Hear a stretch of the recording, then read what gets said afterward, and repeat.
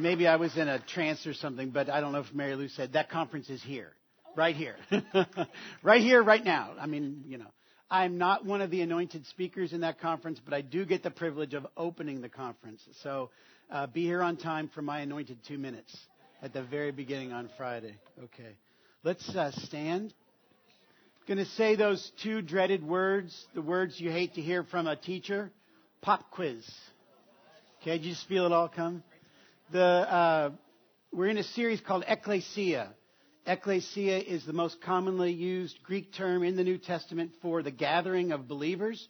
The church comes from two Greek words. The first Greek word is kaleo, which means, this is the pop quiz part. Great, good, we're doing okay. I'll give you a hint. It sounds like called out. Yes, called out. Good. Kaleo means to call, okay? So, and ek is the Greek word that means out from ek. All right?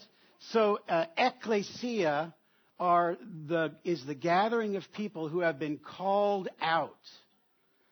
Jesus has called us as believers out of the world into a new family. That's the church. We're the called out ones.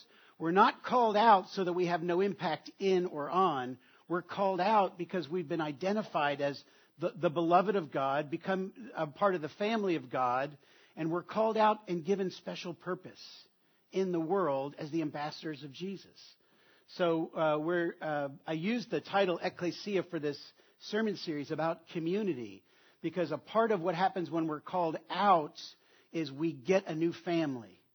We're called out of the world, out of sin, out of darkness, out of hell, into this thing called the church, the family of God. It's not just the individual church, it's the church worldwide, of which we right here, the Vineyard, are a part of. I've shared this probably 100 or so times, but I'll give it to you again because it's just the image of what I want to do this morning. Sort of my basic call from God came to me in a vision that I saw. I was in a sanctuary, and it was a large sanctuary, and there were a bunch of people in seats kind of in a V like this with a throne in the middle of the sanctuary. And I wasn't in the front of the sanctuary. I wasn't in the back. I was just somewhere in the middle. And I saw Jesus on the throne. Don't ask me how I knew if it was Jesus. I just, how you just know it's Jesus. And Jesus said to me, as clearly as I can understand a voice from God speaking to me, if you'll point them to me, I can lead them, roughly. That's my translation. So I feel like as a pastor for the last 17 years here, my job has been and will continue to be to point people to Jesus. Because I think if I can point people to Jesus, He is very capable of leading, loving, healing, guiding, etc. That's my job. Sometimes that's the easiest job in the world. Other times it's different than that. So this morning, I want to do my job, and I want to point us to Jesus.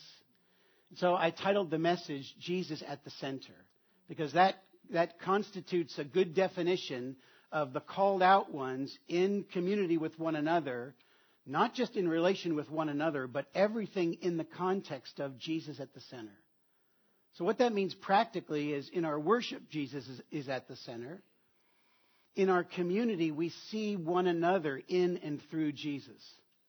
And when we look to the world, we look at the world through Jesus. It's never Jesus sending us out on our own to the world to deal with the world and then come back beat up so He can heal us. It's always Jesus going with us and us looking at the world through Jesus Himself. That's a part of His incarnation in us, the body of Christ. So what does that mean for Jesus to be at the center of all we do as a community? First and foremost, it means that Jesus is at the center of our worship.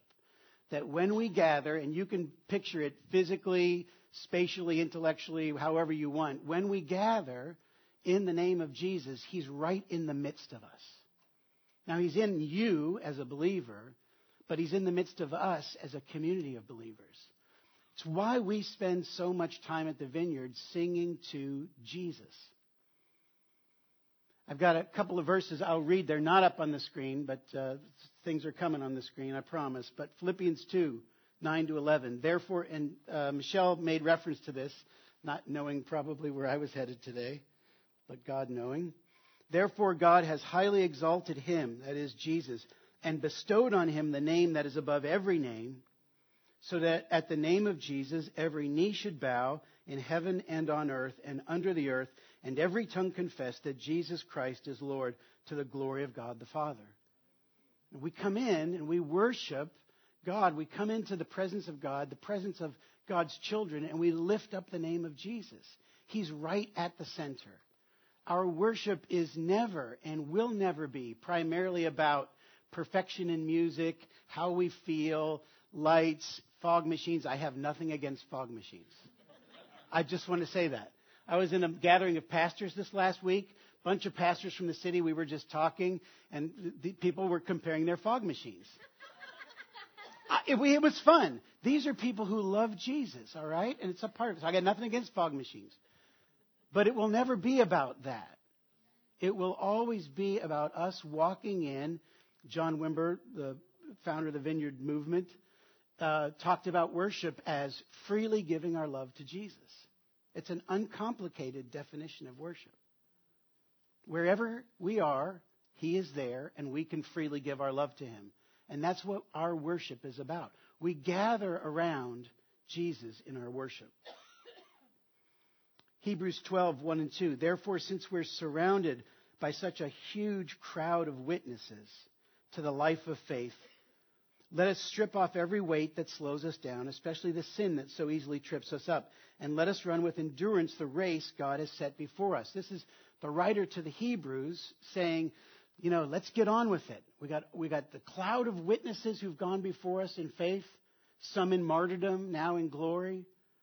We've got people around us in the church. Let's get on with it. Let's put sin aside and go after God and just, run the race with perseverance. And then it's like he realizes, I better tell him how to do it because it's not as easy as it sounds. And so he says, we do this by keeping our eyes on Jesus, the champion who initiates and perfects our faith. So our worship when we gather, in our lives together, our walking out our faith, our expression of faith, it's all about Jesus. It's fixing our eyes on him. I love the way Mike Bickle from House of Prayer in Kansas City says, we become what we behold. We behold Jesus. We fix our eyes on him. We gaze upon him, and we become like him. That's the activity of God in the life of the believer, is that as we look to him, we become like him. I'm going to read a longer passage here from Colossians, and I actually read this a few weeks ago. I'll make a couple of comments. This should be up on the screen from Colossians 1. This is the Apostle Paul basically going into an apoplectic vision, I think, in the midst of his letter writing. He's like, okay, I want to tell him about Jesus, and he just goes berserk. That's a Holy Spirit berserk, okay? Christ is the visible image of the invisible God. It's like Paul says right off the bat, you want to know what God looks like? It's Jesus. He could stop there, but Paul never does. Christ is the visible image of the invisible God. He existed before anything. As I read through this, listen to the superlatives. Superlative, the maximizing words, the big ones, the all or nothing words that Paul uses. He existed before anything was created and is supreme over all creation. That's why we worship him. He's supreme. For through him God created everything in the heavenly realms and on earth. Everything you see, can imagine, think of, have ever seen, will ever see, can ever know was created by and through Jesus. That's where he stands in the realm of eternity. Supreme. For through him God created everything in the heavenly realms and on earth. He made the things we can see and the things we can't see, such as thrones, kingdoms, rulers, authorities in the unseen world. Everything was created through him and for him. Just insert yourself there. I was created through him and for him. Each of you can say that. I, personally, no matter how I might feel about myself today, no matter what other people say about me, no matter what's on social media about me, no matter, I was made by him and through him. Jesus is very intimately knowledgeable of this person that we walk around in because we were made through him and we were made for him. He existed before anything else, and he holds all creation together. You know, you ever walk around your life, you think, man, I just got to get it together. I just got to get it together. Am I the only one? Do you ever say this prayer without ever thinking God would do it? God, if you would just stop the world for like 10 minutes, I could get this figured out. Come on, somebody give me some. All right, right? It's all the control freaks in us, God, I could do this if you just give me a few minutes. And the response of Jesus to that, probably with a smile on his face, is, I hold all things together. You don't have to worry about it. Doesn't mean there aren't hardships. Doesn't mean there aren't mysteries and confusions. But the reality is that Jesus holds all things together. He's the head of the church, which is his body. We say that as a staff at the Vineyard every single week. Every time we go into a staff meeting, we start with a prayer and we say, Jesus, you are the head of the church. Lead us.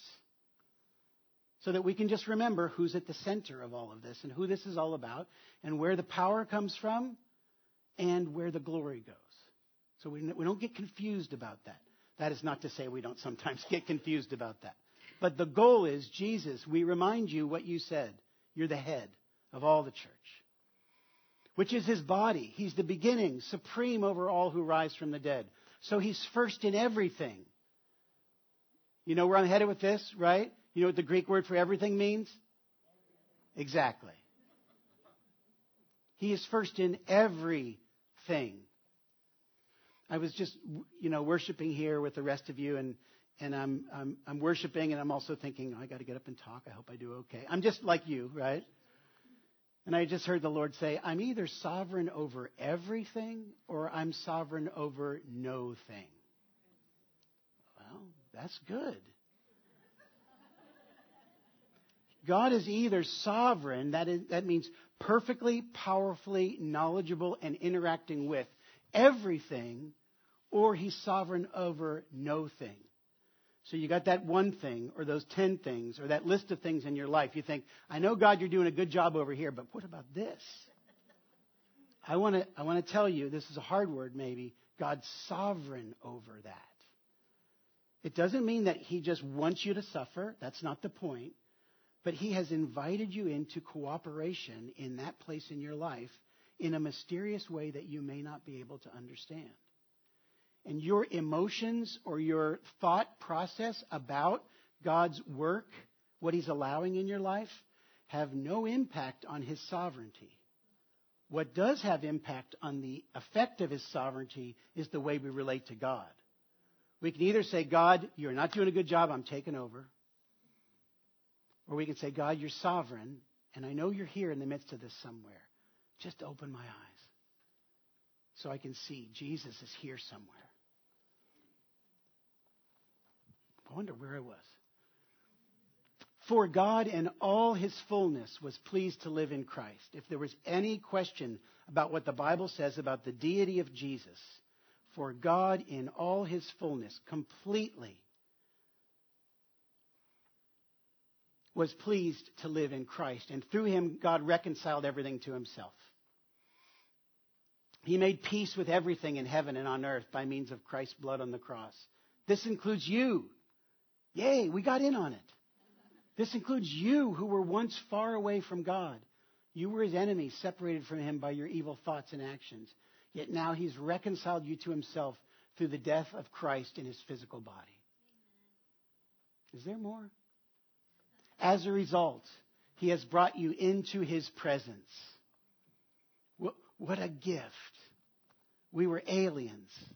Some of us still feel like that, right? We were aliens, and God said, no, I'm drawing you near because you were made in my image, and now I'm going to form you into the image of my son, Jesus. And you are holy and blameless as you stand before him without a single fault. Lori gave such a great message 2 weeks ago about seeing life and people through the lens of family. I'd recommend you listen to it. 2 weeks ago, just go on the website. And she did such a great job of communicating this is how we see ourselves. The way we see ourselves as children of God has impact on the way we see other people, right? Well, this is how Jesus sees you if you're in Christ. You've asked Jesus to come in, forgive your sin, and you're walking with him, as good or bad as you might think you're doing.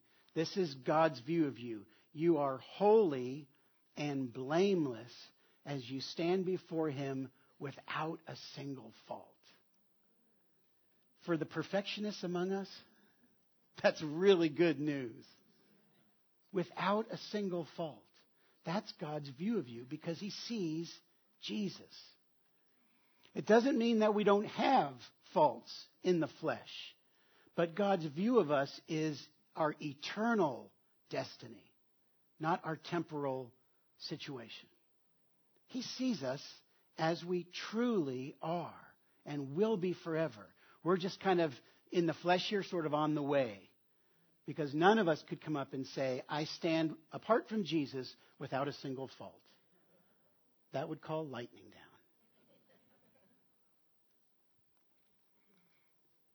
So the question is Jesus sufficient for your life?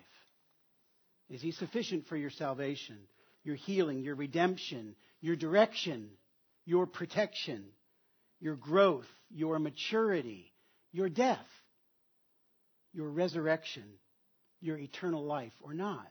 Jesus is either all sufficient or he's not sufficient at all. And I just think we got to wrestle with that reality when our emotions and our heart and our intellect and maybe some people around us start saying other things about who we are. We remember we're in Christ, and then this is how God sees us. And he's either all sufficient or he's not sufficient at all. God's either sovereign over all things or he's sovereign over no thing.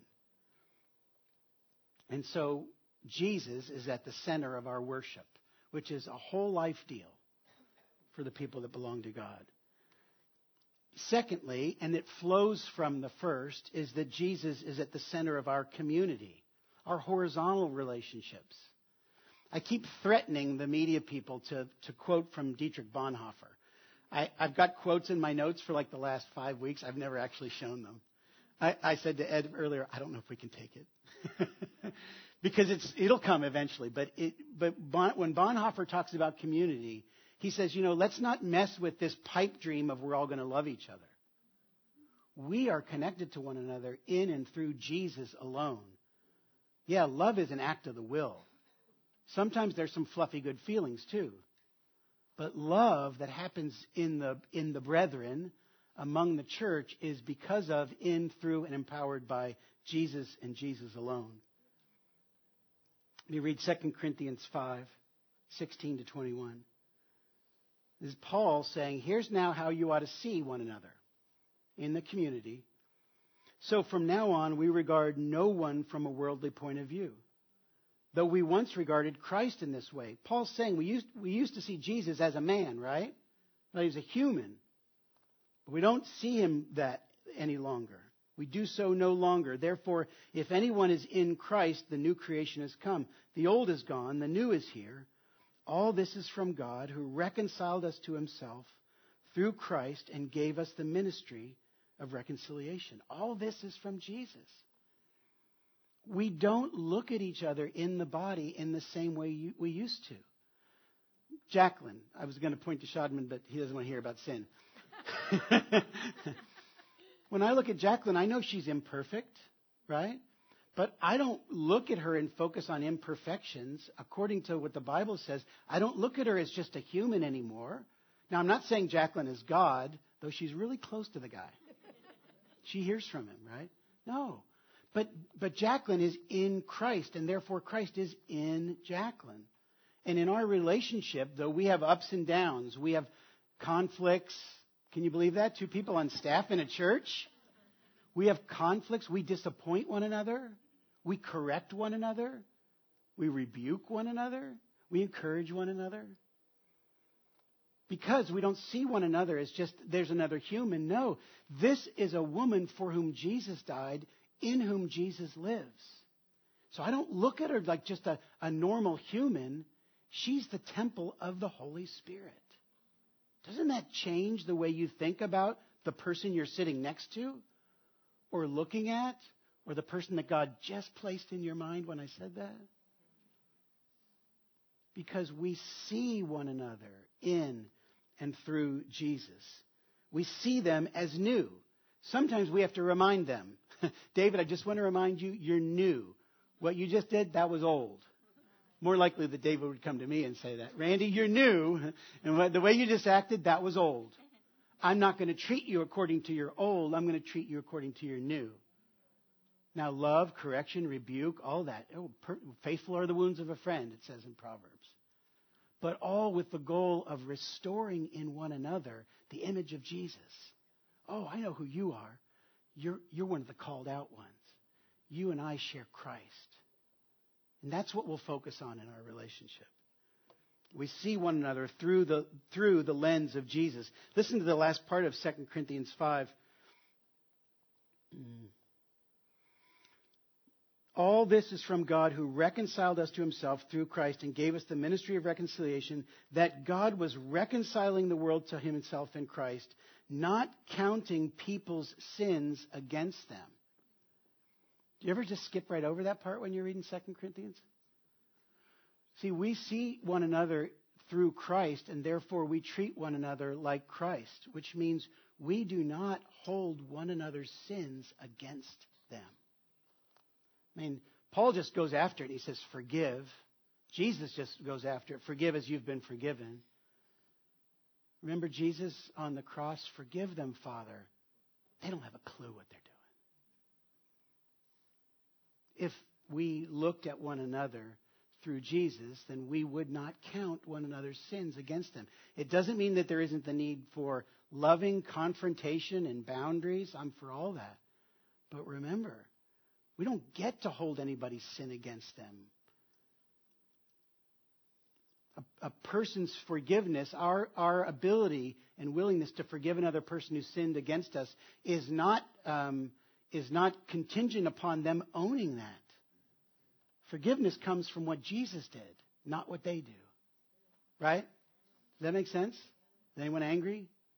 I am. Because sometimes I want vengeance. And Jesus said, no, that's not the way we do it. We don't hold sins against one another because I died for that. We forgive as we've been forgiven. And Jesus reaches the world through us. He gave us the gift of reconciliation, and then he gave us the message of reconciliation. We're ambassadors for Jesus. So just a couple of concluding thoughts. With Jesus at the center of our worship and Jesus in the midst of how we look at one another in community, it means that we'll always be looking for Jesus in every situation. Are you in a conflict with another human right now? Don't raise your hand. Where is Jesus? That's a good question. That's a healthy prayer. Jesus, where are you? Jane and I, married 32 years, occasionally have a conflict. One every 10 years or 10 minutes. And you know what we've learned to do? After Jesus, what are you doing here? Not who's right and who's wrong. Jesus, where are you in this? What are you doing here? Because if Jesus is at the center of all things, life will get a little out of balance when we move him out of the center or we make ourselves the center. Right? But if we'll put him back in position and we'll orient ourselves around him, all of a sudden we can see clearly, oh, Jesus is here. I'm a bonehead. It doesn't always end up like that. 98% of the time. So we're always looking for Jesus. What are you doing? What are you saying? What do you want to do through me? And we're always positioning ourselves regarding Jesus. Jesus is either the center of our lives and our walk with God and our worship and our relationships, or he's not. He's not kind of the center. He's either center or he's not. There's really no in-between.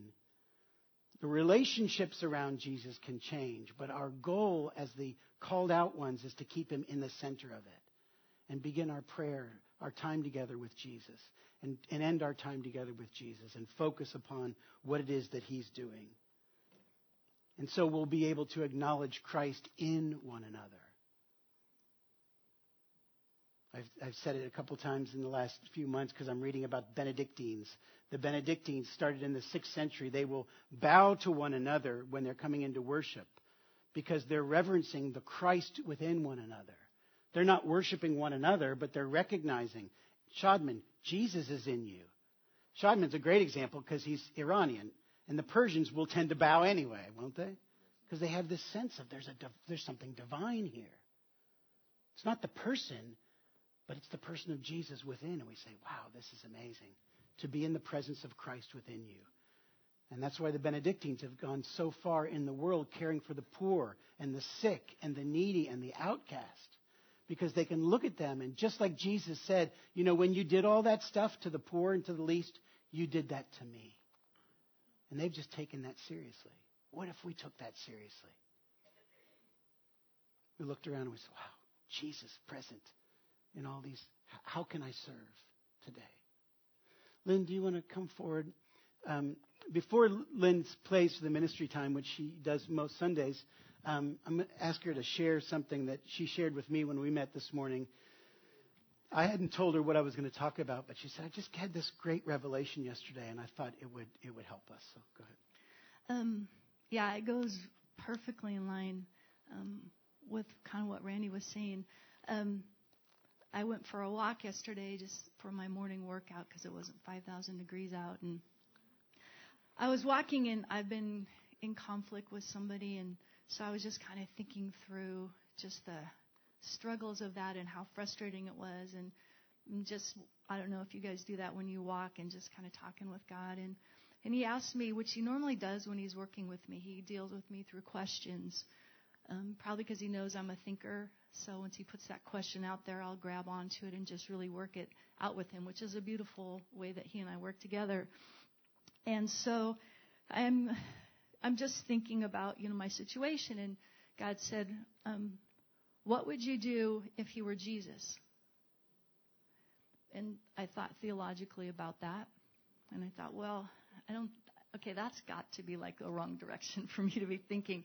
And then he stuck with that, and he said, what if you were talking to Jesus?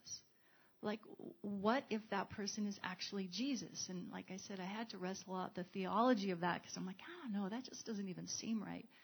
But he kept pulling that thread, and he said, would you send that email that you sent if you were sending it to Jesus? Would you send that text that you sent if you were actually sending that to Jesus? Would you say the things that you said if you were actually sending that to Jesus? And I thought, well, okay, that totally puts it a different light. Because if I take this person that you get, or anybody that you get frustrated with, if you were actually sending that to Jesus, would you do that? Would you say those words that you said? Would you ask the questions that you asked if you were actually interacting face to face with Jesus? So I thought that was interesting, and fortunately that was the beginning of the walk, so we had a long time to work through this whole thing. And I love analogies, so normally God will get me involved in questioning and thinking, and then he'll give me an analogy. So I thought, this will be good. What analogy could you possibly give me that's going to help me kind of walk through this whole concept? This makes no sense. He said a turtle. And I'm like, a turtle? What? How would a turtle compare to this whole thing? And he said, when you approach somebody, you want to encourage the Jesus out of them because Jesus is in them. And they're like a turtle, and they're going to pull in their shell. And how can you encourage the Jesus out of the person? The Jesus in you wants to communicate to the Jesus in them. And so those two want to have that connection. How can you pull that Jesus so the little head comes out, the little arms? And I know nothing about turtles. Like, Vonda, you can study the turtle stuff for me. Because I'm like, I don't know how they all travel. I don't know how the whole turtle thing works. But I thought that's a really interesting concept. I mean, okay, this is weird, but just look around. Like if this is just a whole big group of turtles, how, I don't think, are they herds? I don't even know what they call them. A herd of turtles. A herd of turtles. That's probably, take that off the tape. No, but how are we pulling Jesus? And I thought, then God took it into, I know I got to wrap this up. God took it into a bigger context, really, of the church. Is the church moving at all, or have we all kind of pulled into our shells and we're not pulling the Jesus out of each other so that we're moving? And then I just had, like, you know how you can see them all running to the ocean. Sometimes they've all come out and they're all moving. So I thought, what a great idea, what a great practical way for us to look at as a church body. How are we encouraging Jesus out of each other? Are we seeing the Jesus and talking to that so that the head comes out, that the legs come out, so that they're healthy and moving? And as I was walking, it was in a pretty nice neighborhood, and God said, look at the houses. And I'm looking, and they're very nice houses. And he goes, this tells you nothing about what's inside. And I just thought that's the same thing with the turtle, with the shell. We see that shell, but where is Jesus in them? How can you encourage them out? Encourage Jesus out to come out of them. And so, you know, I'm getting all amped up now as I'm walking, and I didn't finish this part, but I was so, like, this was such a new, maybe most people have thought this all their lives. It was a new revelation for me. And so I'm smiling, and I started to say hi to people. And it was just, I thought, is that pulling Jesus out? I mean, just some simple little things like that. People from across the street all of a sudden were waving at me. I'm like, this is really amazing to me. Like, I don't think I've done anything different at that point, but I just thought, how can we start to move as a church body? Not just, you know, one-on-one, when you have issues with people, approaching them like you're talking to Jesus, but then as a congregation, how can we pull the Jesus out of each other? I just thought that was cool. Okay, thanks, Lynn. Okay. Let's stand, and I'd like to ask the ministry team to come forward. You can just line up in the front here. Because maybe there's a way that the Lord would have you respond this morning to the idea that Jesus is at the center of our worship. Maybe, as Michelle even was speaking before, you realize, I don't know Jesus. How can I put him at the center if I don't know him? This is an invitation this morning to know God personally through his son, Jesus, and you can meet him today. Or maybe this is a call to renew your vision of others and to begin to see them through Jesus and to see Jesus in them. Maybe it's a call to reconciliation this morning. You and God, you and yourself, if you're dealing with some internal struggle, or you with others in the body here or elsewhere. So I'm just going to pray and invite anyone who wants to have someone pray with them to come on forward before we dismiss today. Let's pray. Father, we declare by faith that you are sovereign over all things. And Jesus, you are sufficient for all things. The struggle we may have in our mind, in our heart, the sin that keeps us from you, the fear that keeps us from others, the anger, the bitterness, whatever it might be that prevents reconciliation. Father, we ask in the name of Jesus that you would break those things here this morning. And give us courage to invite you in. Holy Spirit, come among us and do your work. We want to hear your voice, and we want to follow your Holy Spirit, and we want to make you Lord in our lives. In Jesus' name, amen. If you would like someone to pray for you, or you just need some time to be with God as Lynn plays up here, come on forward.